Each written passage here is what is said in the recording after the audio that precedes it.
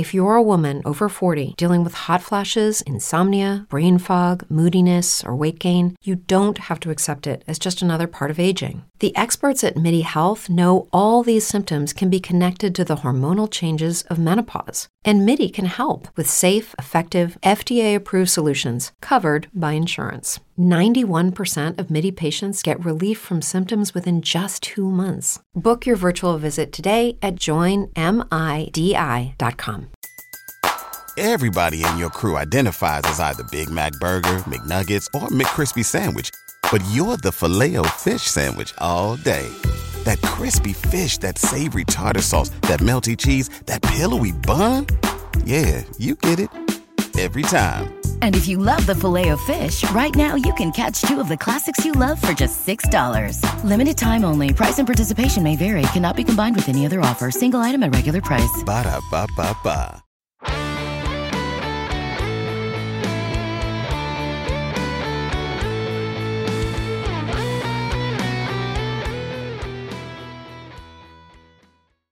Welcome to today's edition of the Baseball America College Podcast. I'm Teddy Cahill. Joining me, as always, is Joe Healy, and we are here to wrap up Week 12 of college baseball action around the country. It was a busy weekend, a lot of pivotal series. There were a lot of series that matched 1 versus 2 in their various conference races. So we'll get into the ramifications of all that and more here on today's edition of the podcast. But first, Baseball America's college podcast is presented by Rapsodo. Rapsodo has become the industry standard in player performance data. Coaches use Rapsodo data as a measuring stick for player development and evaluation. The Rapsodo National Player Database is a free service that allows you to see how you stack up against your peers and provides a pathway to get discovered by scouts. You can check out the Rapsodo National Player Database at rapsodo.com/national database. All right, Joe, we're here after Week 12. We're very firmly in the stretch run, believe it or not. There are teams that have wrapped up their regular seasons, whole conferences that have wrapped up their regular seasons. The Patriot League and the SWAC, they are done. Patriot League actually starts their conference tournament this coming weekend. So the postseason is very clearly upon us. Later this week, we'll find out the short list for the hosting candidates. So a lot to be had there as we enter the stretch run. And as I mentioned here with the SWAC wrapping up conference play, shout out to Jackson State, which finished SWAC play, regular season SWAC play, at 24-0. They run through the gauntlet, go undefeated. Second team in 5 seasons in the SWAC to accomplish that, joining Alabama State. But stupendous season so far for the Tigers, and they'll take that to the SWAC tournament, which doesn't begin until next week, but they'll go in as the number 1 seed there. Yeah, it's a little different to see an undefeated season put up in an HBCU conference for a team not coached by Mervil Melendez. Obviously, Mervil Melendez became a little bit of a savant at putting together behemoth teams in the MEAC at Bethune-Cookman and then SWAC with Alabama State. So an incredible Jackson State team to go undefeated in any conference is incredible. And this team is an interesting one. It's not a team that, if they end up in your regional, it's not a team you're going to want to see. They run all over the place. They've got speed up and down the lineup. They've got a bunch of guys with high batting averages. It just seems like the type of team that, the best pitching staffs in a regional are going to be confident in handling them. But, if you have an off day and you let them on the bases, it's going to be a tough day for you because you're going to constantly have to monitor the situation on the bases and keep them from just stealing all over you. And even if you come out with a win, that's the type of team that is just not going to be a fun matchup in a regional should they get through the SWAC tournament. Absolutely. We'll look at them more as probably next week when they start their conference tournament. It's an interesting week break here. I don't know if that's a COVID, a week cushion for COVID makeups or what, but they will play that one next week. All right, Joe. Like I said, busy weekend of 1 versus 2 in a lot of cases around the country, and nowhere was that bigger than in the Big 12. And there we had Texas visiting TCU. The Horned Frogs had a chance to win the Big 12 title this weekend. They would have been the first major conference program to wrap up a conference title. If they had gotten a series win, but Texas, they got on the way. They win on Friday, 5-4, back and forth. Absolutely amazing game. Great atmosphere there in Fort Worth. It looked like, just no team really was able to get much separation. And then finally, the Horns pull out that 5-4 win. Then on Saturday, TCU bounced back with the 2-1 victory. And then on Sunday, the Horns come out, take a 9-0 lead after the 6th inning. Honestly, it could have been worse. TCU got out of a jam to keep it at just 9 runs. They score 3 garbage time runs in the 9th inning, but it was too little, too late. Texas wins 9-3. The Horns win the series and they extend the Big 12 title race. It'll now go to the final weekend of the regular season because the Horns are off this weekend for finals, and the Frogs are playing a non-conference series against ULM. So whatever happens, it'll happen on the final weekend of the regular season. This was a big one, and the Horns, they find a way there in Fort Worth. A big series win there, goes without saying. I mean, we talked so much leading up to the series that it was, kind of, series win or bust for Texas, truly, when it comes to being in the Big 12 race, and here we are. I think it's not a huge surprise to see necessarily. I mean, I guess it's surprising that TCU's offense was coming in really flying high, but it wouldn't have been shocking at the end of the weekend if you'd have told me that, well, Texas pitched really well, and that was a big part of it. And they certainly did, particularly the last 2 days. Ty Madden wasn't the best version of himself in the opener, but they ended up getting a win. Tristan Stevens was really good in a loss in the second game. And then Pete Hansen, really nice start to finish off the weekend. And on a day, frankly, when they didn't need a great start, but they got one. But I really liked a lot of what Texas was able to do offensively, even in the game when they only scored 1 run. They kept a lot of pressure on, and TCU, frankly, was fortunate to be able to hold Texas to just the 1 run, because they did a pretty good job against Austin Krob, 6 hits and 4 walks in 5 2/3 innings. They were able to have some success against the bullpen there. They just couldn't really break through for anything beyond the 1 run they got. But, in the opener, they did a good job keeping the pressure on. They got to Russell Smith. They scored runs on Charles King. They got a big home run from Mike Antico off of Drew Hill. And then obviously in the finale, we saw them pour on 9 runs. And so that finale with the 9 runs is the only output that really stands out to you. But I thought it really was a pretty solid weekend offensively for Texas. And so understanding that this is probably never going to be one of the more explosive offenses we see come postseason time, I really liked what they did from the standpoint of doing enough to win the series. And I thought their output was fairly consistent, even though we saw very different run totals from game to game here. Yeah, I mean, you had Zach Zubia with a couple of home runs. Mike Antico scored 6 runs on the weekend. Ivan Melendez, 7 for 12. I mean, when those guys are going, those guys have played a fair amount of college baseball between the 3 of them. Zubia, Antico, especially Melendez, coming from the junior college ranks, but still a veteran bat. If those guys are going to go, Texas has a really good chance of putting together a nice offensive weekend, and that's what they did against. In a harsh environment against some pretty good TCU pitchers, at least at the start of the weekend. The thing about the Horns starting pitchers that I really like is just they're all good. They got good starts from the entire group. They held TCU to 4 earned runs in 20 innings.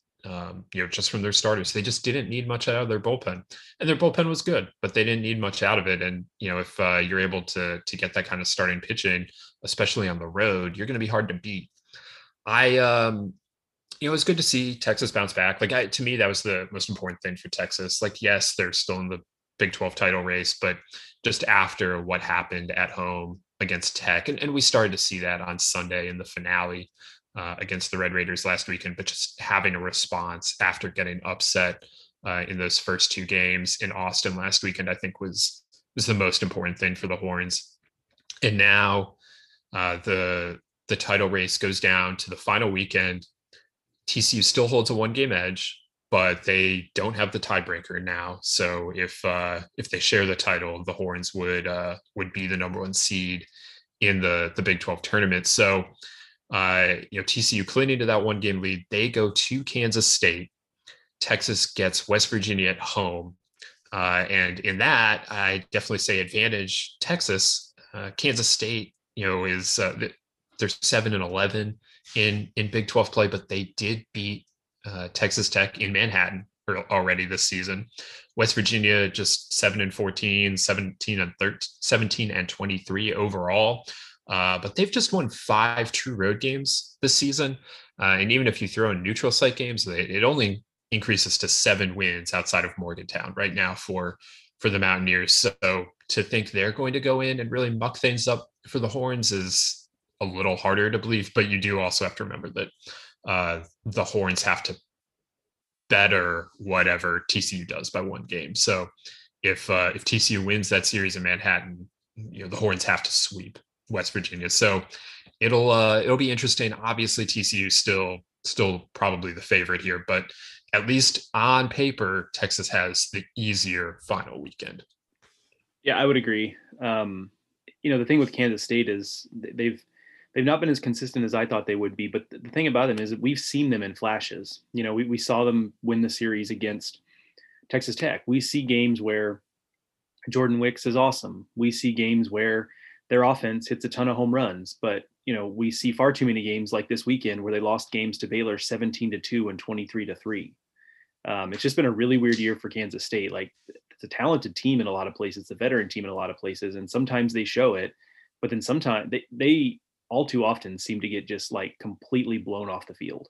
So I don't know what to expect there. They could win that series against TCU. They could also get swept and have 2 really, really ugly losses. I just have a lot more confidence in Texas being at home, taking a series from West Virginia. But you're right that the tough part about that is that Texas has to do one better. But the idea that TCU wins a series against Kansas State and Texas sweeps West Virginia is certainly not outside the realm of possibility.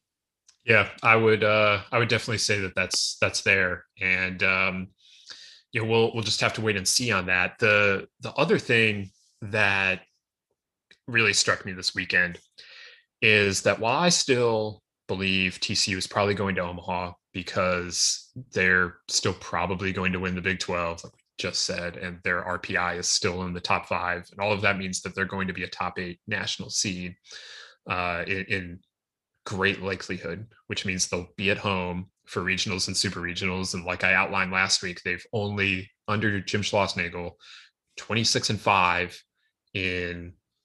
at Lupton in regionals and super regionals. They've only ever lost one of them. It was like the 2011 Fort Worth Regional, I think. So they just play really, really well at home during the NCAA tournament. So I still feel perfectly fine about them getting to Omaha, but their Achilles heel has been very much laid bare over their series against Texas Tech and Texas, the 2 hardest teams on their schedule. And if you want to rewind it back to opening weekend, that weekend as well. And the weakness is that they don't have the pitching depth to cover 3 games of high intensity against premium competition. They are just 6-6 in weekend finales on the season. They've won 1 rubber game all year. They're 1-4 in rubber games. That 1 win was against Louisiana Lafayette. They got blown off the field in Lubbock on Sunday. And I thought at the time, like, that happens to teams. You fall behind. Texas Tech really gets the offense going, and, it'll happen. But then Texas very nearly run-ruled TCU in Fort Worth on Sunday. And, it took some high wire act for TCU to, keep that game going and to keep Texas off the board with what would have been their 10th run. And, I'm very surprised by this. I just, TCU's used like 20 pitchers this year. I just assumed, especially in a year with an uncapped roster, that TCU would have had the depth on the mound. They're supposed to have, this is supposed to be a very deep team all the way around. That was supposed to be one of the things that stood out about the Frogs this year. But it's become increasingly clear that if they fall behind in a regional, if they get forced to play a game 7 of a regional or a game 3 of a super regional, whoever their opponent is going to feel like they could be had that in that game, even if you are playing it in Fort Worth. And I think that gets I think it's a good point, and I think it gets exacerbated by the fact that they also don't. They have three really nice starters, and they have they have a couple of nice guys in the bullpen, but they have two now because they're going to change the rotation in all likelihood against ULM. Schloss said after the game. Right. So the other issue that exacerbates the depth issue is that they just have a hard time week to week getting good starts. I mean, they'll get, Austin Krob has been pretty good this year, but it's not like he's going out there and throwing like 7 shutout and then the next week it's 6 giving up 5 hits and 2 runs, and then he's back to 7 innings. Like sometimes they struggle to get depth, sometimes they struggle to get quality, and so it's not even like you can set your watch to getting 2 really good starts and then you're kind of winging it on the third day. Like a lot of times they're having to dip deep into the bullpen early in the weekend, and so they do have those kind of 2 compounding issues that I think are playing off of each other to create the situation that you're describing. And I don't think it's stopping them from getting to Omaha. They have won. It's not like they have never won a weekend finale. They've done so against some decent competition, but it's clear that that's this team's Achilles heel. They are going to have to try and correct it. And Texas, it feels like really late in the season to be futzing with your rotation and getting to this point. But at the same time, Texas did this literally this week, moving Pete Hansen back into the rotation after spending most of the season as the midweek starter. He made his return. He kind of made his return to the rotation last weekend because he threw 7 1/3 out of the bullpen after an early hook for Kobe Kubicek. But that clearly worked against Texas Tech, and it then worked again against TCU. So if TCU can find the right guy, maybe they stabilize it quickly. But right now, I wouldn't want to be trying to do that in mid to late May. But they've got some options, I suppose. We'll see what they come up with next week against ULM, and then what they do against Kansas State as well. All right. So that's the Big 12. It is a 2-team race. Texas Tech is too far out of it at this point. I think the Red Raiders are a good team. I think they'll probably host and all the rest of that, but this is a 2-horse race at this point. And Tech, interestingly, did not play this weekend. They were supposed to play Illinois Chicago out of conference. That got canceled due to some issues with COVID-19 for the Flames. So now Tech is they're going to be well rested down the stretch, but I don't know if that's exactly the spot they wanted to be. But that's the state of the Big 12. Joe, let's head further west and let's talk some Pac-12. But first, check this out. All right, Joe, out in the Pac-12, you had Arizona visiting Stanford. Those are 2 of the top contenders in the Pac-12 coming into the weekend. I believe it was 1 and 2. If not, it was 1 and 3. Oregon, Stanford, Arizona, all shuffled in there very, very tightly. But Arizona had started to get some separation going into the weekend, and if they could win a series on the farm this weekend, it looked like they might be on their way to their first Pac-12 title since 2012. Instead, Stanford finds a way. They won a marathon on Friday night, 5-4 in 13 innings. Then Arizona, with its incredible offense, came storming back for a 20-2 win on Saturday. I believe Stanford blocked an extra point and returned it to the house for their 2. I think that's how we got to 20-2 there. And then on Sunday, Stanford, did not. They were just able to brush that right off, and they came back and really kind of controlled the game all the way on Sunday, cruised to a series clincher. And now the Pac-12 standings are one jumbled mess at the top. Arizona, Oregon, Stanford, all tied on winning percentage. Arizona has the most wins of the group. we'll see how that shakes out now over the next few weeks. But the Pac-12 race has really bunched up again, and Oregon State and UCLA are not far behind. Probably not going to be one of those two teams winning it in the end. It'll probably be one of the top three, but this weekend with Stanford winning it, first of all, that really announced Stanford as a host site in all likelihood. And then it also keeps the Pac-12 race very much wide open here as we enter the final few weeks. Yeah, it felt like a confirmation and an announcement of Stanford as truly being who we thought they might be earlier this season. But they're one of those teams that, because of just scheduling quirks and COVID cancellations and a lot of different factors that really we felt like we really didn't know much about to this point. And I think the statement they made this past weekend was huge. You're right in that it kind of jumbles up the Pac-12 standings, but it does clarify some things from the Stanford point of view where, to your point, it's probably going to be a host team as those are announced later this week.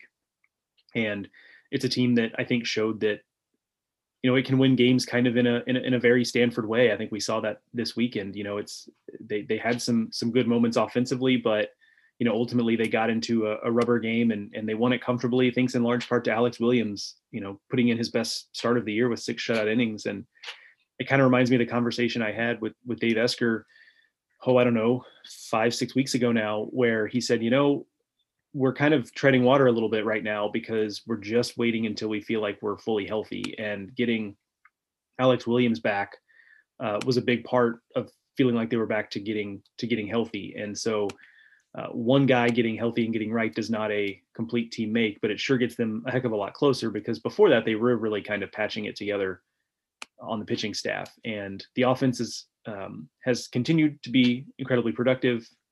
They're getting a lot of contributions from a lot of different guys, but having a guy like Brendan Beck at the front of the rotation who turned in a good start this week, especially when you view it through the lens of this start was against the Arizona offense, he turned in a nice start, and then getting what you got from Alex Williams in the finale, I certainly feel a lot better about what Stanford's going to go to battle with once they get into a postseason situation, because that the offense is good. I didn't know if it was good enough to win a regional, especially if it gets behind the 8 ball with what they had on the mound beforehand. But now that it looks like it's rounding into form a little bit, I think a little bit differently about that. And I think that they showed us quite a lot with the series win this last weekend.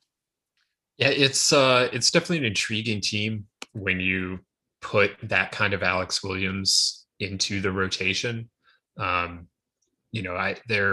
not going to outpitch you still. If you have a kind of dynamite pitching staff, that you can outpitch Stanford, but they just look like a complete team right now. They've got a pretty good pitching staff. The lineup can beat you in a lot of different ways. Runs decently deep. Has a lot of just different kind of players. Got some speed. Got some power. Got some contact guys in there, and they field pretty well. And yeah, I mean they're out there doing it, and it's still a relatively young team. A lot of these players have turned over from the 2018 and 19 teams. The 18 team won the Pac-12. 19, of course, went to Super Regionals in Starkville.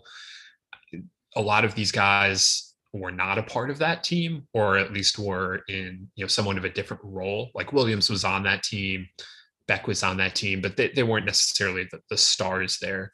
And so there's I think there's a nice mix of some veteran and some youth there, but a little more on the youth side. And, they're still growing up. And I think this weekend was an important step for them.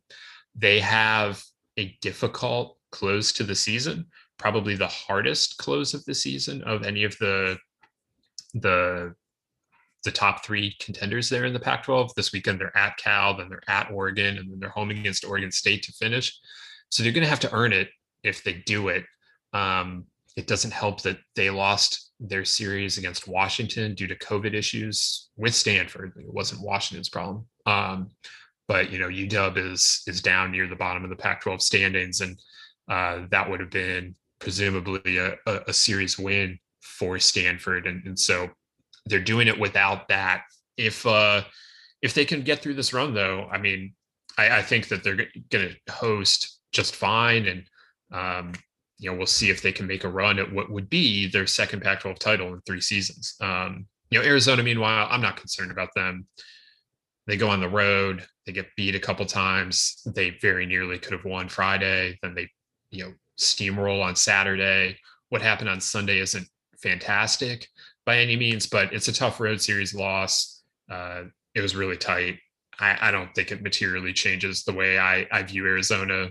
Still figure that they host a home regional, probably host, if they make supers, probably would still be at home. They have the RPI for a top 8 seed if they can win the Pac. And, I like their closing schedule in the Pac. Like, I think it's all still there for Arizona, and what happened this weekend doesn't really change the way I'm seeing the Wildcats.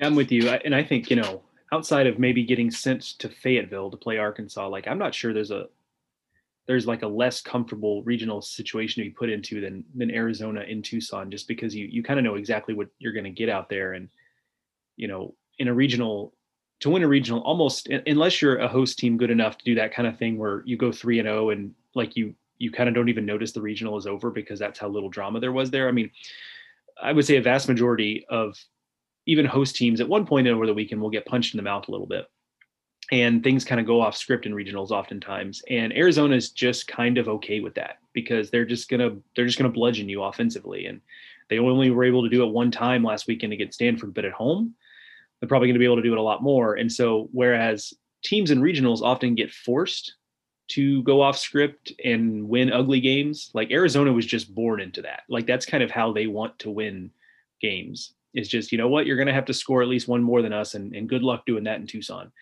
And so there's a very narrow number of teams that I would feel super good about going into Tucson and trying to win. And most of those, by the way, are going to be hosting their own regionals. So they aren't really a problem for Arizona until at least the super regionals in terms of that. Anything can happen, but man, that's just going to be a tough matchup for anybody. I say all that to say that I agree with you that tough series loss, but ultimately I'm not feeling any different about Arizona coming out of the weekend. Yeah, and I mean, on paper, this was an upset. Stanford was the lower ranked team, but it's a home series, or in Arizona's case, it's a road series against a top 20 opponent. Like, it's hard to say that they're really upset here. But the Pac-12 race now going to be fascinating because they don't play conference tournament there. They have 3 weeks left. Arizona actually only has 2 because they have a bye in the final weekend of the season. That's why they have more games played than Oregon and Stanford. So Arizona now really needs to make some hay over the final 2 weeks. We'll see if they can get it, but I think they're going to end up watching the final weekend, like doing some scoreboard watching to see if they win their first conference title since 2012, or if someone is able to nip them at the end. We'll have to watch that one, but that one's going to come down to the very, very end, I think, in the Pac-12. Let's stay out west now, Joe. Head down to the Big West, where UC Irvine and UCSB came into the weekend virtually tied atop the standings. UCSB had played an extra series, but I think they had the same. They were tied effectively. UCSB gets the series at home. They take Friday night's game. Did not play out in the pitchers duel between Trenton Denholm and Michael McGreevy that I was hoping, but UCSB wins a thrilling game on Friday. Irvine had the bases loaded with nobody out in the 9th, trailing by 1 run, and UCSB wriggled out of it for a win. But after that, it was pretty much all Irvine. They win the next 3 games. Their pitching staff really came to play over the next 3 days. Not that it didn't on Friday, but they really suffocated the Gauchos offense over the next three games, and they leave Santa Barbara in the driver's seat in the Big West. The Anteaters now looking good to win their first Big West title since 2009. It would just be their second ever. Very much solidifying themselves as the best team in the Big West for me. Very impressive weekend overall for Irvine, and just It just looks like a really complete team. They have a couple of really good pitchers on the front end of the rotation in Denholm and Frias. They have a really, really strong bullpen anchored by King, and the lineup runs pretty deep. They're the best offense in the Big West. They're averaging 7 runs a game, and they're just a well-built team that's playing at a pretty high level here. Yeah, it feels like one of the more complete teams we've seen out of UC Irvine. I mean, perhaps, without the encyclopedic memory of all of Mike Gillespie's teams at UC Irvine, maybe the most complete team since Dave Serrano was there. Because it's just not typically a program that you kind of get that, that full, that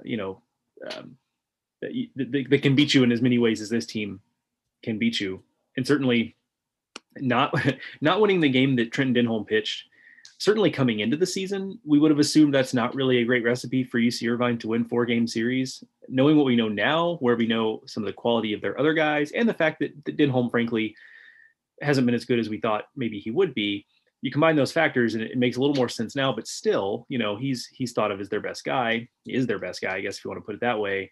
And yet they lose that game and win the next 3. And you're right, the way they just went after the UCSB offense, which is outside of probably the McGreevy Boone combination at the front of the rotation, the offense is probably what UC Santa Barbara has been most confident in this season.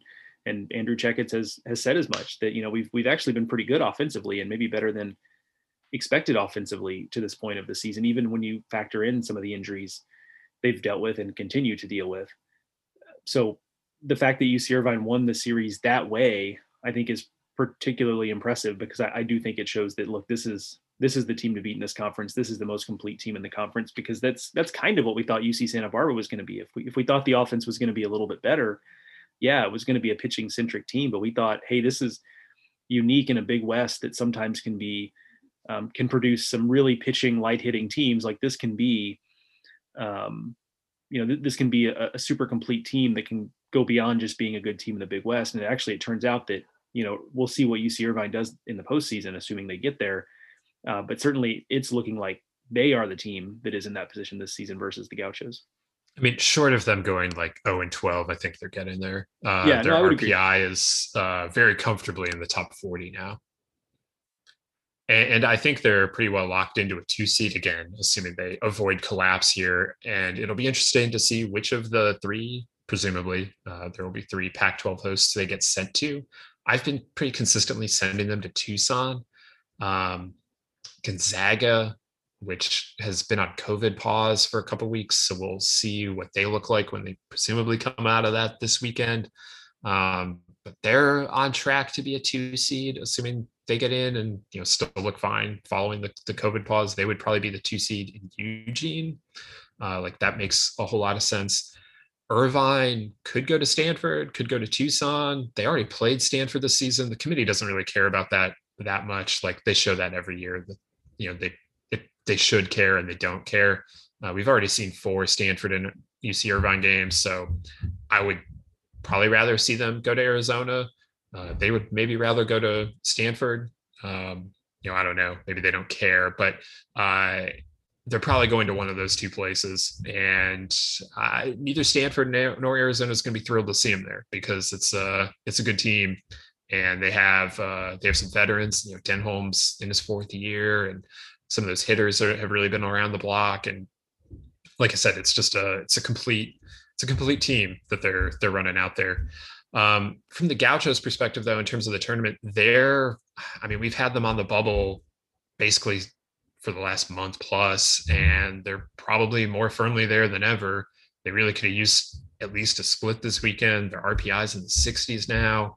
They have a big opportunity this weekend against UCLA, but they've had 2 really big opportunities at home this year already, against Oregon and against UC Irvine, and they're 1-7 in those 2 weekends. So if the Gauchos do get left out, and I don't think they should, I think they're deserving, but if the Gauchos do get left out, it's going to be hard to feel like it's anyone's fault but their own, getting 2 top 25 teams at home for 8 games and only winning one of them, that's rough. This is a split weekend with UCLA. They get one home game. They're in Jackie Robinson Stadium in Westwood twice. So we'll see if the Gauchos can come back, get what would be a big series win, or at least find a way to ramp up that RPI a little bit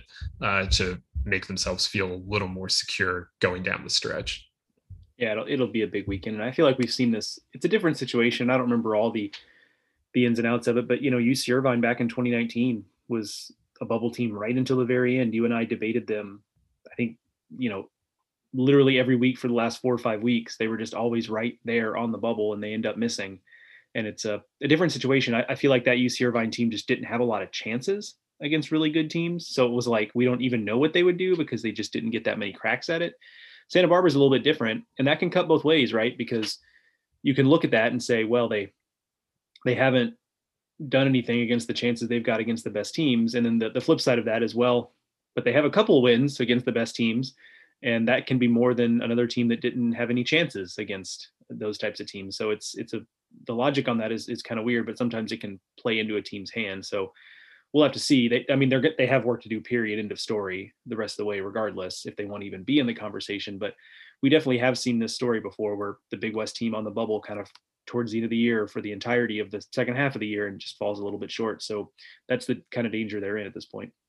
Yeah. And, you would hope in a year where RPI is so strange and, Santa Barbara hasn't played anyone outside of the West Coast, like you'd hope some of this gets taken into account, but, it's really hard to expect that and know whether it's going to happen.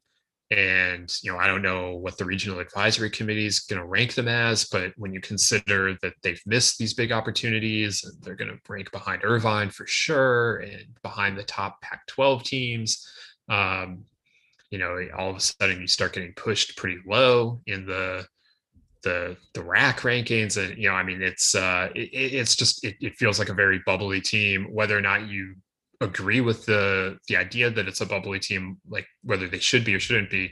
The whole resume is just screaming out bubble, and right now it's kind of screaming out bubble out. So they're going to need to find a way over these next 3 weekends to get something done. Alrighty, Joe. It's been long enough. Let's talk about the SEC.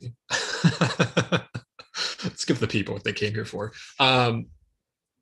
There was a lot happening in the conference this weekend. Nothing like really top line headline stuff, which is why we're as deep into the podcast as we are without talking about them. But let's whip it around like we did with the ACC last week or the week before and kind of take it from there. You had Arkansas winning a series against Georgia. They got pushed to a rubber game, but they win again. They're still in first place. They're still number 1 in the country. This is the 11th straight week now that Arkansas is the number 1 team in the country. That's the most since 2013, when UNC was number 1 for the first 13 weeks of the season. You had Mississippi State going to South Carolina, winning a series, probably killing the Gamecocks' hosting chances. Florida goes to Kentucky, wins a series. Kentucky will feel like they got robbed, or that they really missed an opportunity, depending on how they're feeling on the day, I guess. In game 2 of that series, with Kentucky having already won game 1, Florida down to its last strike. Kentucky feels like they get a strikeout of Corey Acton. The umpire calls a ball. Acton winds up tying the game. And then Kendrick Kalilau sends a 3-run home run out to give Florida an 8-5 lead. Kentucky doesn't do anything in the bottom of the 9th. They lose. A lot of shouting after that game from the Kentucky bench, and then Florida comes out and wins the finale to take the series.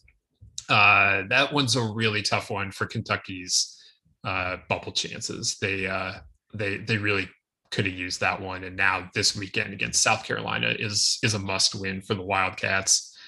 A&M won a series against Ole Miss. Tim Elko homered. He tore his ACL like literally 4 weeks ago.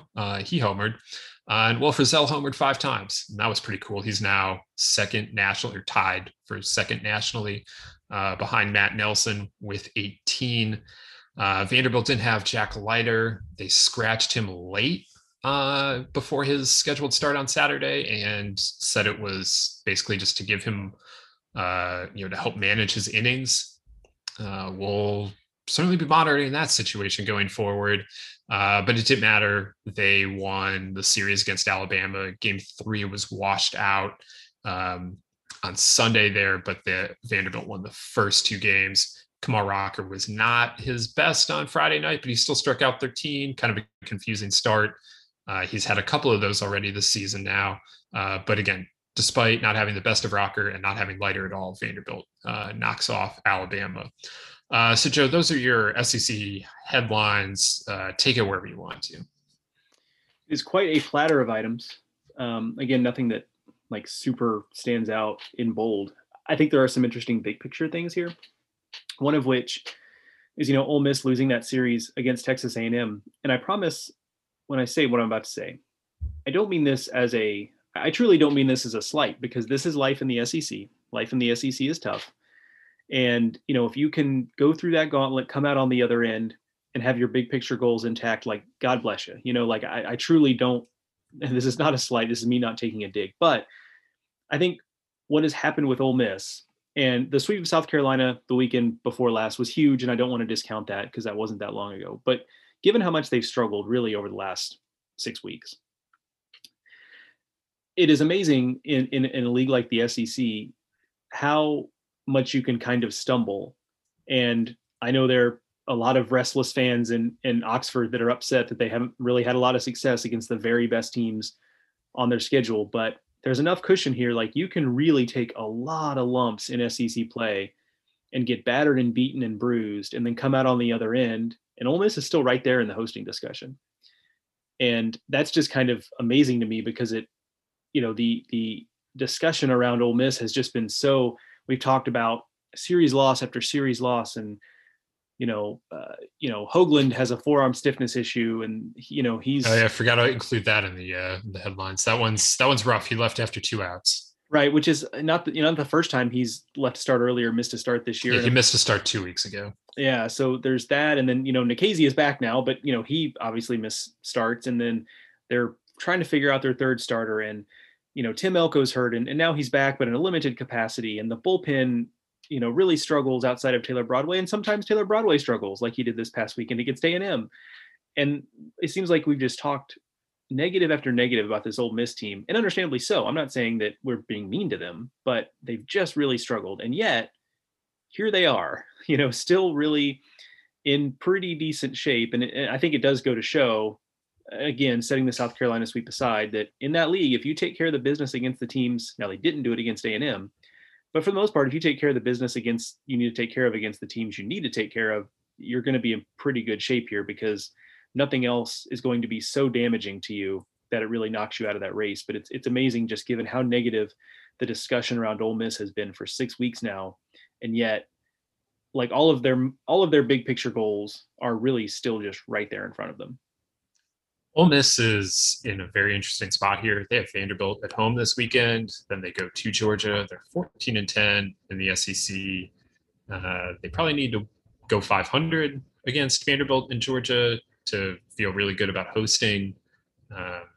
Even if they went 2-4, they maybe could, especially if they won on Tuesday in Hoover, but it would be a little tighter for them. But yeah, they're going to be in our projected field of 64 as hosts this week again. And well, they could be. I mean, it's been a rough month for them. Couldn't they be like? I mean, they might be the poster child for what? I mean, because they're going to get either announced as a host candidate or not here in this week. Now they might be part of the 20 and not part of the 16. Yeah, they're definitely going to be announced as a candidate. RPI 11, 14 SEC wins at this point. They're a candidate. Yeah. So I mean, that's the thing. I mean, I guess that's where the difference is, but because it's at this point with them announcing 20 hosts to narrow down to 16, the idea that someone's going to host as a 2 is really kind of out the window now, because we're not going to have 4 of those teams or more than 4 unless ODU went crazy and ODU didn't bid, and if they went crazy and won CUSA and like that's the only way I can envision it happening. Yeah. So like that scenario, which is probably good, by the way, like don't get me wrong. I'm a good agent for chaos. Like I love a good chaos situation, but it's probably good that we're not going to have to worry too much about that. Cause that was but yeah, I mean, so your point is valid. I mean, the thing Ole Miss is going to get announced as the 20 and they have like a difficult stretch, but this was a team that hosted at 16-14 just a couple of years ago. So, I mean, there it is right there. Yeah, I mean, I would expect it to happen. They'll be on the 9-16 part of it, unless they go win the SEC tournament, which I mean they've done. Not that all pretty recently. It's that 19 that they won that. It's either 18 or 19. I guess it was 18. Vanderbilt won in 19. So I mean, it's all on the table for them. We'll see where they go from here. But yeah, I don't know. It's an interesting spot that they're in. We talked a little bit about Kevin Kopps last week on the Thursday podcast about could he be in like the player of the year discussion, and all he did this weekend was throw 7 1/3 scoreless against Georgia, win a game, save another, just pile up some more strikeouts on scoreless innings. So that's now officially a thing that's being talked about is can he win various awards? I'll just let you know we got in on that discussion early. The rest of this, I mean, the Mississippi State thing is interesting to me, Joe, that this is a team that I feel like I just kind of, after they lost to Vanderbilt, having been swept by Arkansas, going 1-5 against those two teams, I was just kind of like, well, yeah, they're a good team, but they're even maybe a great team, but they're clearly not an elite team. They went 1-5 against the two best teams in the country. And I guess I'm still kind of there, but what Mississippi State has done since then and before then, just really any time that they've been playing anyone other than those teams, is they just keep winning. They run off win after win.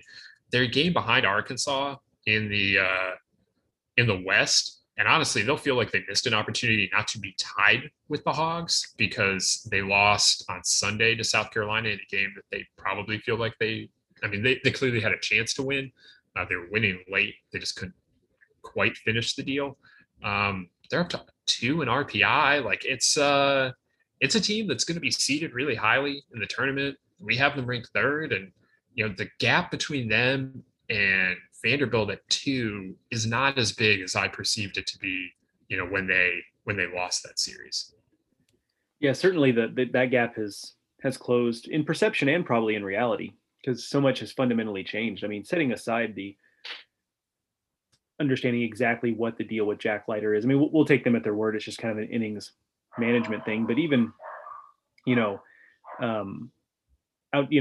even before the uncertainty of that situation, like we talked about last week, that teams had kind of figured something out with him. And even Rocker, we talked about how Rocker had maybe gotten past the point where he was struggling because he had kind of had a couple tough starts, then bounced back from it. And now he just, he's been better on the whole, but he still does have times where he's getting hit a little bit. This past weekend was another one where Alabama had some success against him. So Vanderbilt does look a little bit more human than they did especially coming out of that series win against Mississippi State. And to your point, Mississippi State, man, they really do just keep winning games. And, it's one of those deals where they might be in a group all their own in the pecking order. Like if you still want to say, because Vanderbilt, if Rocker and Leiter are healthy, are still a cut above, that's fine. So we'll put Arkansas in a group with Vanderbilt and call them the elite of the elite.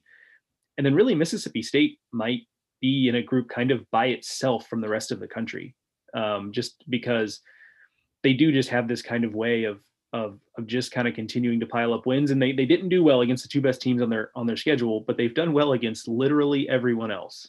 And I wish they would play Tennessee. I wish that was a series that's happening, because I just think those two teams are pretty similar. Yeah, Tennessee feels similar in that way, where against the best teams they've had on their schedule, they've kind of, they've had some shaky moments, but against pretty much everybody else, they've looked just fine. Yeah, and we'll see the Vols this weekend against Arkansas and kind of find out what tier they belong in there. But yeah, I think it's clear right now that at least Mississippi State it's creeping up on Vanderbilt, and I don't know what to make of them scratching Leiter at this point. I'll know more as just as time goes on. We'll know more about what exactly that is, and how he bounces back from not only his rough stretch here, but now being given some extra time.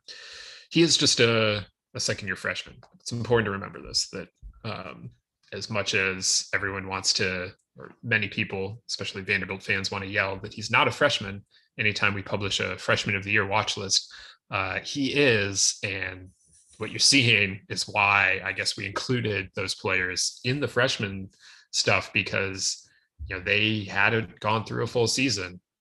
Just like if they had been knocked out by injury on March 12th last year, they would have been afforded a medical redshirt and come back as redshirt freshmen. Like there's a reason for all of that. And some of them, you're seeing it. Some of them you saw it earlier in the year, but some of them you're seeing it now. So we'll be monitoring that, and it's a big deal for Vanderbilt, obviously, because so much of them being this unbeatable team is and they are beatable. They've lost 2 series this year, but so much of this is wrapped up in them having Rocker and Leiter. So we'll see where that goes. All right, Joe, let's head to South Bend, where Florida State was taking on Notre Dame. Big spot for the Seminoles coming into this, host site announcement. There's some idea, I think, as people look around and say, well, the ACC's got to have more than one host, right? Like looking around trying to find a second host and saying, well, maybe if Florida State beats Notre Dame, they can get on that list of 20. We'll find out if that happens now, because Florida State went to South Bend.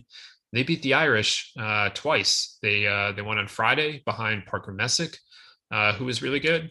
Then the Irish came back and took game 1 of a doubleheader on Saturday, and then Florida State went out and won the rubber game in the nightcap. They become the first team all season to win a series against the Yoma Irish. They are still the Yoma Irish. I am not budging off of that. Everyone's allowed one, right? Like they hadn't lost a series all year, and the best pitching staff in the ACC, one of the best pitching staffs in the country, period, went out, did its thing, and they got them. That'll happen. I still think Notre Dame at home in the postseason is going to be a force, and I feel good about them still making it to Omaha. But what we've seen from Florida State now, Joe, is we talked about it. They pitch really well. They have enough offense, and that was the formula, and it worked. It worked this weekend for them. Yeah, it was kind of to the script we thought they could pull off, which is pitching well against this Notre Dame team and really leaning on its strength, and we saw that. And they did just kind of squeeze every last ounce of run scoring out of the hits they put on the board, because it's not like it was a hit palooza in the games that they won. And I don't think, I'm with you, I don't think it changes anything from Notre Dame's standpoint, because every team does kind of get that one weekend, and when the team doesn't have a weekend like that, like Arkansas, it's even just more impressive than anything else. And Notre Dame just hadn't had one of these yet, and furthermore, they'd had some close shaves. I mean, if you really go back to early in the season, they had a close shave against Duke, for example. It just Clemson, Boston College, all of them for sure. Yeah, so I mean, they had been a little bit on the high wire with this kind of stuff, and finally, Louisville fans are probably yelling right now about how they didn't get a chance to play Game 3, and Notre Dame definitely would have won that game, guys. It's okay. I heard you canceled that game. That's what Twitter no, I wanted them to play so that Notre Dame would have won that series. Yeah, that's the rumor I heard. Many people are saying that you canceled that game. That is absolutely fake news. So yeah, I think for Notre Dame, I think you just kind of as disappointed as I'm sure they are, like you just kind of like, you press on everything. They're still going to be a host team. They're still a team that has proven they can win against good teams. They could go to Omaha. They could do all that stuff is still in front of them. But for Florida State, I mean, this was huge for their hosting chances, which as well as I do, that they did just win this series in South Bend, but they would much rather be playing in Tallahassee in the postseason. That has always been true with Florida State, will continue to be true with Florida State. And this was certainly a big one in that regard. That's just going to be such a murky mess in the ACC, and I can't wait to see the way the committee decides to view the ACC, because it could go any number of ways in terms of awarding hosts in that conference. But this is the best series win anybody in the ACC has put on the board. I don't think there's any doubt about that, given the way that Notre Dame has really separated itself from the rest of the league, particularly going into the weekend. Florida State going on the road to do this, I think it is as loud as anything anybody's been able to do in the conference. And so we can nitpick here about 17-13 in the conference versus, the 16 the fact that they're still behind Louisville in the standings and they lost head to head to Louisville. Yeah. Like you can really get into these rat nest situations of trying to figure out what's what. But in terms of quality series wins, nobody's going to be able to best this. Yeah, I mean, I don't really want to get into Florida State's hosting resume because either they will or they won't be on the short list this week. And personally, I find it lacking. Again, they lost to Louisville. They're behind Louisville in the standings. They lost to Pitt. These are the other ACC host contenders. Unless you're going to put them all in that 20 mix, and I don't think you can. I don't know that I see Florida State belonging, but they are. I think they're better than their record. So there's something to be said for that. And like you said, best series win in the ACC this year. What I do want to talk about, though, Joe, is something that I was thinking about last night that isn't really all that important, but isn't unimportant either. So Florida State is 25-17. They have 10 games left in the regular season. They're guaranteed 2 games. I don't know if they're truly guaranteed. They're going to get 2 games at least in the ACC tournament. And then let's just put them in regionals and say they're guaranteed 2 games there as well, obviously. So they have, what did I just guarantee them? I guaranteed them 14 more games. Winning 40 games at Florida State's a pretty big deal. I don't know if that's going to happen this year. Obviously, this is a very unique year in that the ACC limited them to 50 regular season games. So that's 6 shots at this that they're not going to get this year. I don't know if Florida State fans are going to cut them slack on that or not. But Joe, do you think 40 wins is a viable thing for this team? I mean, to me, basically, to get to 40 wins, they're probably either going to have to play for the ACC title or play in Omaha. Yeah, it's going to be tough. I mean, what really helps them is they do have 4 against Florida Gulf Coast, which is a good team, but you'd expect them to win at least 3 there. I think they got to win 3 of those. If they don't win 3, I don't think there's hope for 40. Yeah, and they very well could win all 4. Florida Gulf Coast is a good team, but going to Tallahassee and winning games there is a whole different deal. Yeah, and I mean FGCU is good, but Stetson got them sometimes, and they certainly they're beatable for sure. Yeah, it's going to be really, really close. So it's Gulf Coast, Clemson, and then at NC State to finish the year. Yeah. And the trouble with some of that too is I would feel much better about Florida State's chances if Clemson and NC State were just had slightly better records than they do right now, because those are both going to be series that Clemson and NC State feel like they need to do something in. So that, there's another scenario where that those last couple of series, maybe teams are toying with things a little bit or just kind of trying to get ready for conference tournaments and postseason, all that kind of stuff. But that's certainly not going to be the case here.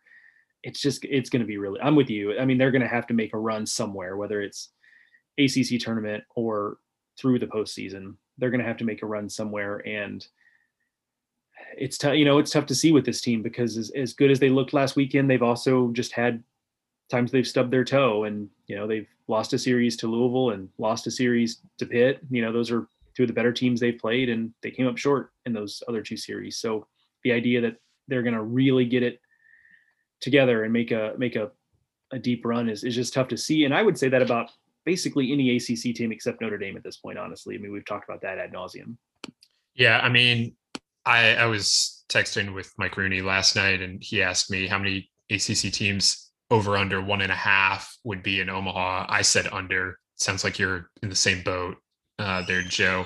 But I also do think that it would be very much like the ACC in 2021 if we looked up and saw Virginia or Miami or, one of those teams, Georgia Tech in Omaha, along with Notre Dame.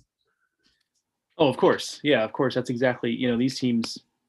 The most ACC thing that happened last weekend was Georgia Tech sweeping Clemson 1 week after losing a series to Kennesaw State, and 1 week after Clemson had swept Louisville. And that's just, Probably the just most drilled down distillation I can give you of the ACC in 2021. Well, that and the fact that Florida State beating Notre Dame, I can't believe I didn't mention this until now, completes the wheel of destiny. They have all beaten each other now. I had faith we'd get there. I had faith we would get. I thought Notre Dame would trip up at least once, and then here they are. It's remarkable. And the really remarkable thing about this, because I've thought about it over the weeks as I've been like inching towards completing this thing, like, well, I mean, doesn't this happen in other conferences sometimes? Like, doesn't this happen in the Big 12? And yeah, it probably does. But the ACC has 14 teams, and they're still pulling this off. So, absolute huge props to them for doing it, and doing it in less than 10 weeks. Like, I mean, yeah, they're playing 12 ACC weekends, and I guess it did happen over a 10-week stretch or whatever. But like, they got it done early. They didn't leave this one until the final weekend, like the Big 12 race or whatever. They're out here completing the wheel of destiny early. So, shout out to the ACC. All right, Joe, let's hit on one more of these big time showdowns. That was in the American. East Carolina was hosting Tulane. The Green Wave had passed the Pirates for first place coming into the weekend. Believe in the weekend, the Pirates, they rode through the wave. They righted the ship. They're back on course. I don't know how many more nautical themes I can put into this. They're in first place again. They're just ahead of Tulane. They won 3 games. They're on track to host. Things are back where they should be in the American. Yeah, I hadn't really caught the nautical theme, but you had Pirates and you had Green Wave. I don't know that I've ever really caught on to that kind of thing. But there we go. We have Pirates, Privateers, and Commodores in college baseball too. A lot of different types of boat captains, if you will. Privateer is just a pirate that's like it's a licensed pirate. Oh, a licensed pirate. Like, yeah, no, that's the government sort of board? Like, yeah, no, back then, like the government would like let you loose and go be a pirate for them, basically. Like that's what a privateer is. So is it not? I don't think America ever had them, but like some European countries have them. So is it more like the privateer is like an undercover agent kind of thing, where they let him? I think it was like a militiaman kind of thing. Like, like we don't have enough ships to patrol this part of the world. Like Spain, I think, had them, and like in the Caribbean, like obviously a lot of pirates were there, and like so Spain couldn't devote enough resources to protect all of its various colonies, so they would like commission these things. So they're freelancers is what they are. Yeah, what's going to happen here is my dad is going to listen to this episode in like 2 days and finally make it through to the end of this, and then I'm going to get like a whole like reading list of like how I got privateer wrong. But let me know. I'm pretty sure I'm right. Let me know. I mean, that sounds right. I believe that. I think that's, and Commodores, of course, that's on the up and up. Like that's all, Yeah. Yeah. So I wish I'd been a little bit more. I don't know the right word, but a little more firm in my belief on the preview podcast, because I kind of had a feeling this is what we were headed towards. East Carolina plays well at home. That's a tough road trip. Those are all things we mentioned on the podcast, but I kind of got the sense that East Carolina might be in a good position here. And I think that the first game gave you a pretty good taste. They were all over Braden Olthoff from the jump. Olthoff put up some zeros early, but East Carolina was hitting the ball hard. It just felt like a matter of time, and it was. And then on the mound, Gavin Williams was really, really good and set the tone and gave the offense time to jump out to what ended up being an insurmountable lead. And Tulane fought back. They won a game in the series. They played them tight in one of the others. But East Carolina just clearly looked like a motivated team. And certainly in this case, I think the more complete team. They flexed their muscles with the bullpen, as they so often do. They used 7 guys in the finale of the series, and it never really felt like they were getting close to the end there. They just keep coming. So that is clearly a strength, as we've talked about before. Other good news for East Carolina: Carson Wisenhunt came back and looked pretty good from what I could tell. 3 shutout innings. So obviously it'll be a process for him, but I think they're probably eyeing getting him back in time for the postseason. But that was a good first step for him. And so, I don't know for Tulane. I don't know if there's anything they really could have done. I mean, it's just such a tough team to play on the road, and they had two games that weren't close and two games that were. This could have, I guess you could squint and say this could have easily been a split, but I don't know. I feel like this was probably closer to being a sweep than anything else. So Tulane just felt like a pretty good team that just isn't quite as good as ECU, and there's no shame in that. But going into the weekend, certainly it looked like this could have been a statement for Tulane, and they weren't ready for this. They just fell short. Yeah, and road wins in the American this year, they're just going to be hard. Road conference series wins, I should say, and to get one at East Carolina, it's not going to happen, I don't think. I mean, you can split. UCF split there 2 weeks ago, but I think that's the best you're hoping for. But I felt going into this year with them playing four games and those teams in the American pretty consistently being very evenly matched, there just weren't going to be that many road series wins this year. I haven't looked to see exactly how many there have been, but that's pretty well been borne out. Tulane has one at Wichita or at Memphis, and Wichita has one at Houston, but there aren't many of them out there. And that played out again this weekend. Now Tulane, they're 57 in RPI. We've had them in kind of bubbly in for the last few weeks. They now go home to play UCF, and then they finish at Cincinnati. It feels harsh to say they don't really have much more margin for error, but I'm not sure how much more margin for error they have. They're going to have to do well here. The RPI went up. I told Joe offline, last week that I felt like the Americans situation was going to really be helped here just by Tulane going and playing 4 road games at East Carolina. It definitely has been helped, but maybe not as much as I thought it would have been. Tulane actually has only the 3rd best RPI in the American. Wichita's ahead of it. So while Tulane definitely has the edge on Wichita in terms of being in the tournament picture, they can't afford to slip up and slip behind the Shockers in the standings here over the next 2 weeks, because that might well really imperil them. And again, this is another team that has had opportunities. We talked about this with UCSB. Tulane has had opportunities this season. They haven't taken advantage of them, and it's been harder than UCSB because theirs came on the road. But they went to Mississippi State. They went to they went to ECU now, and they played Louisiana Tech at home, and they have 2 wins to show for all of that. So, if they don't make it, it's going to be no one. They will at least have had the opportunities, and they wouldn't have cashed in on them themselves. Yeah, it's one of those deals where, I do think this is probably, I don't know. I guess I pause there because I don't, what do we know? But I do get the feeling this is probably, this league has just been so hard. I mean, the reason I hesitate is this league has been so hard because it's the number 6 RPI conference in the country. And we feel like Tulane's pretty good. And, but we were so off on UCF, and maybe there have been valid reasons for that. And we thought Houston would be better. And so this league and then we thought Wichita State was maybe the team, and then they've fallen back. And I continue to think that there's a chance for this to be a 2-bid league, because I think I've been surprised the degree to which it's kind of held on to its standing in things like RPI. And so I think there's a pretty good chance for a second team here, but you're right in that Tulane doesn't have a whole lot of rope left. And then you wonder what happens in a situation where, let's say you go to the conference tournament and East Carolina doesn't win it and Tulane doesn't win it. Let's say Cincinnati or UCF wins it. And so now you're at 2 teams, and now are you going to get a third? Like that might. Yeah, I think that depends on what Tulane did to not win the tournament. Like ECU's in regardless, but does Tulane go 0-2 in Clearwater, or do they lose to Cincinnati for the conference title? Yeah.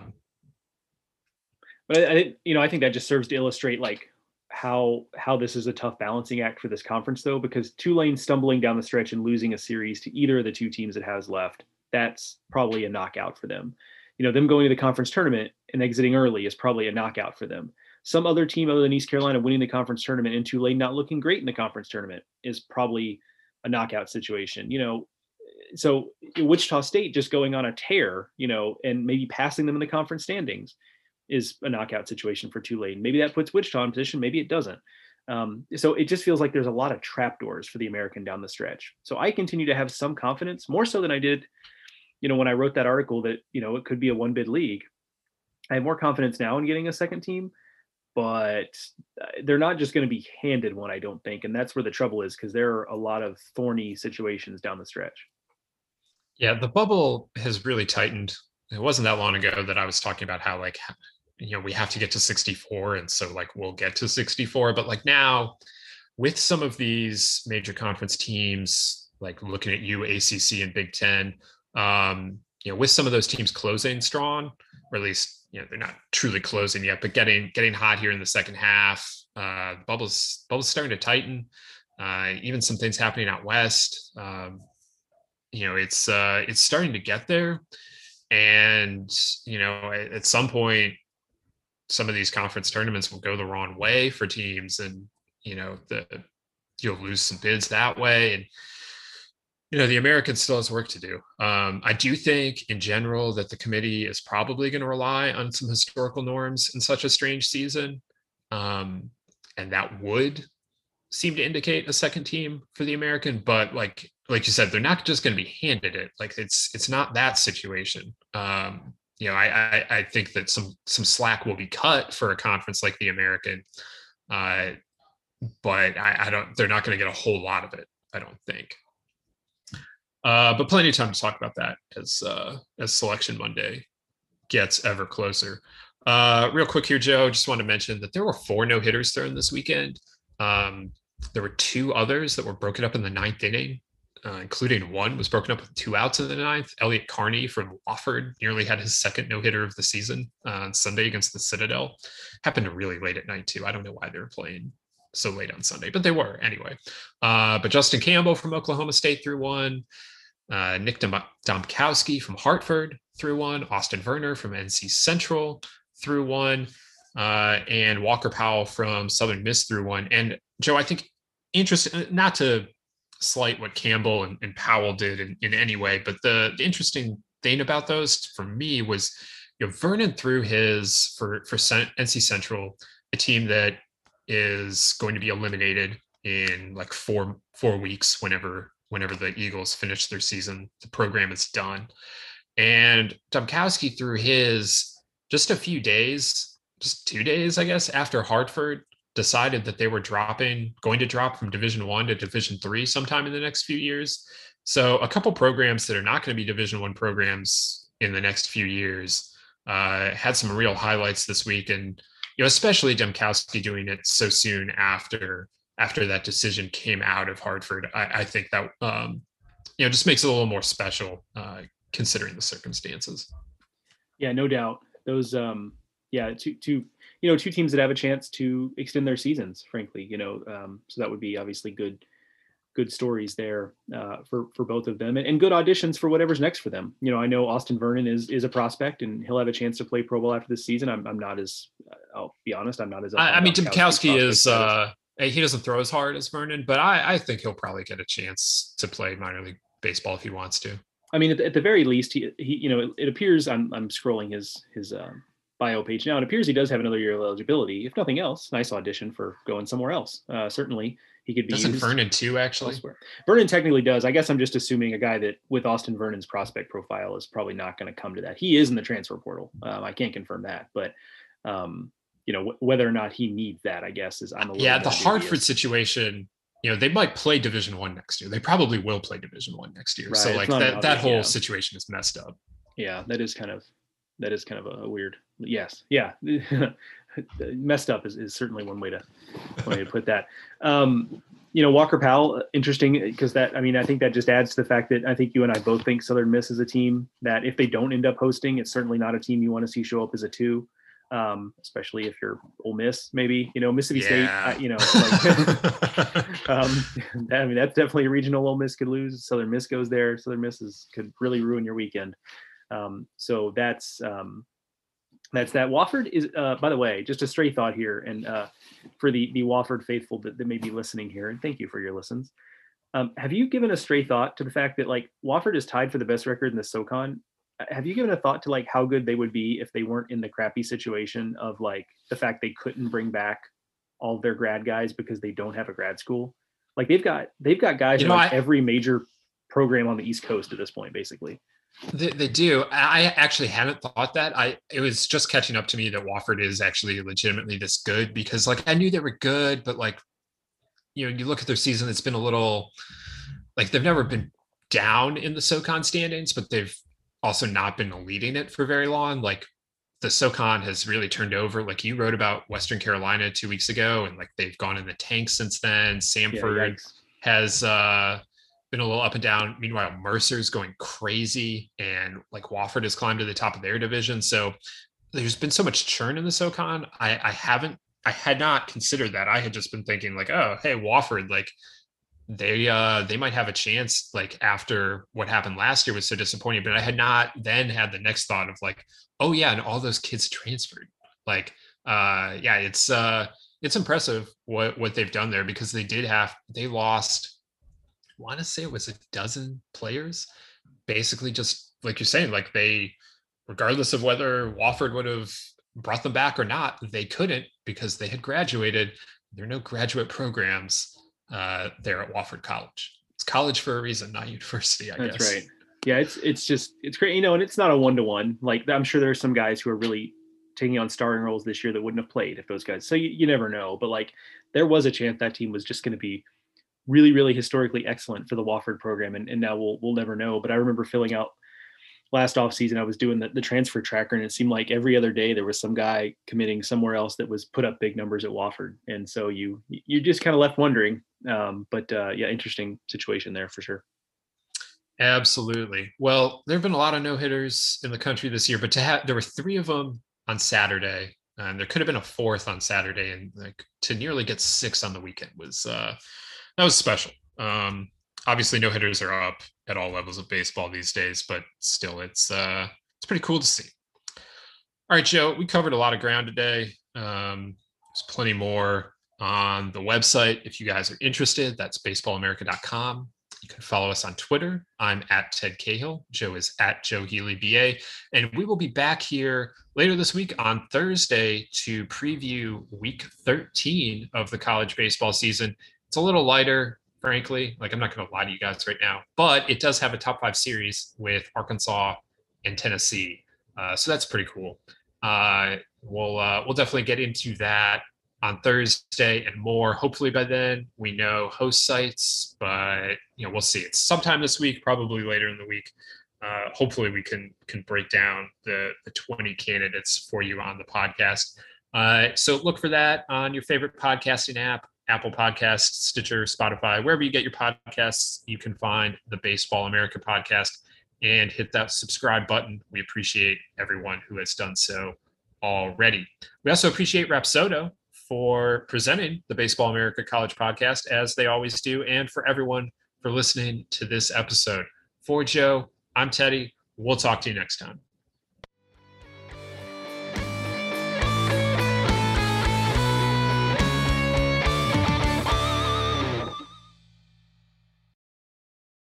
Brain fog, insomnia, moodiness, weight gain. Maybe you think they're just part of getting older, but MIDI Health understands that for women over 40, they can all connect to menopause. It's at the root of dozens of symptoms we experience, not just hot flashes. MIDI clinicians are menopause experts, offering safe, effective, FDA-approved solutions covered by insurance. 91% of MIDI patients get relief from symptoms within just 2 months. Book your virtual visit today at joinmidi.com.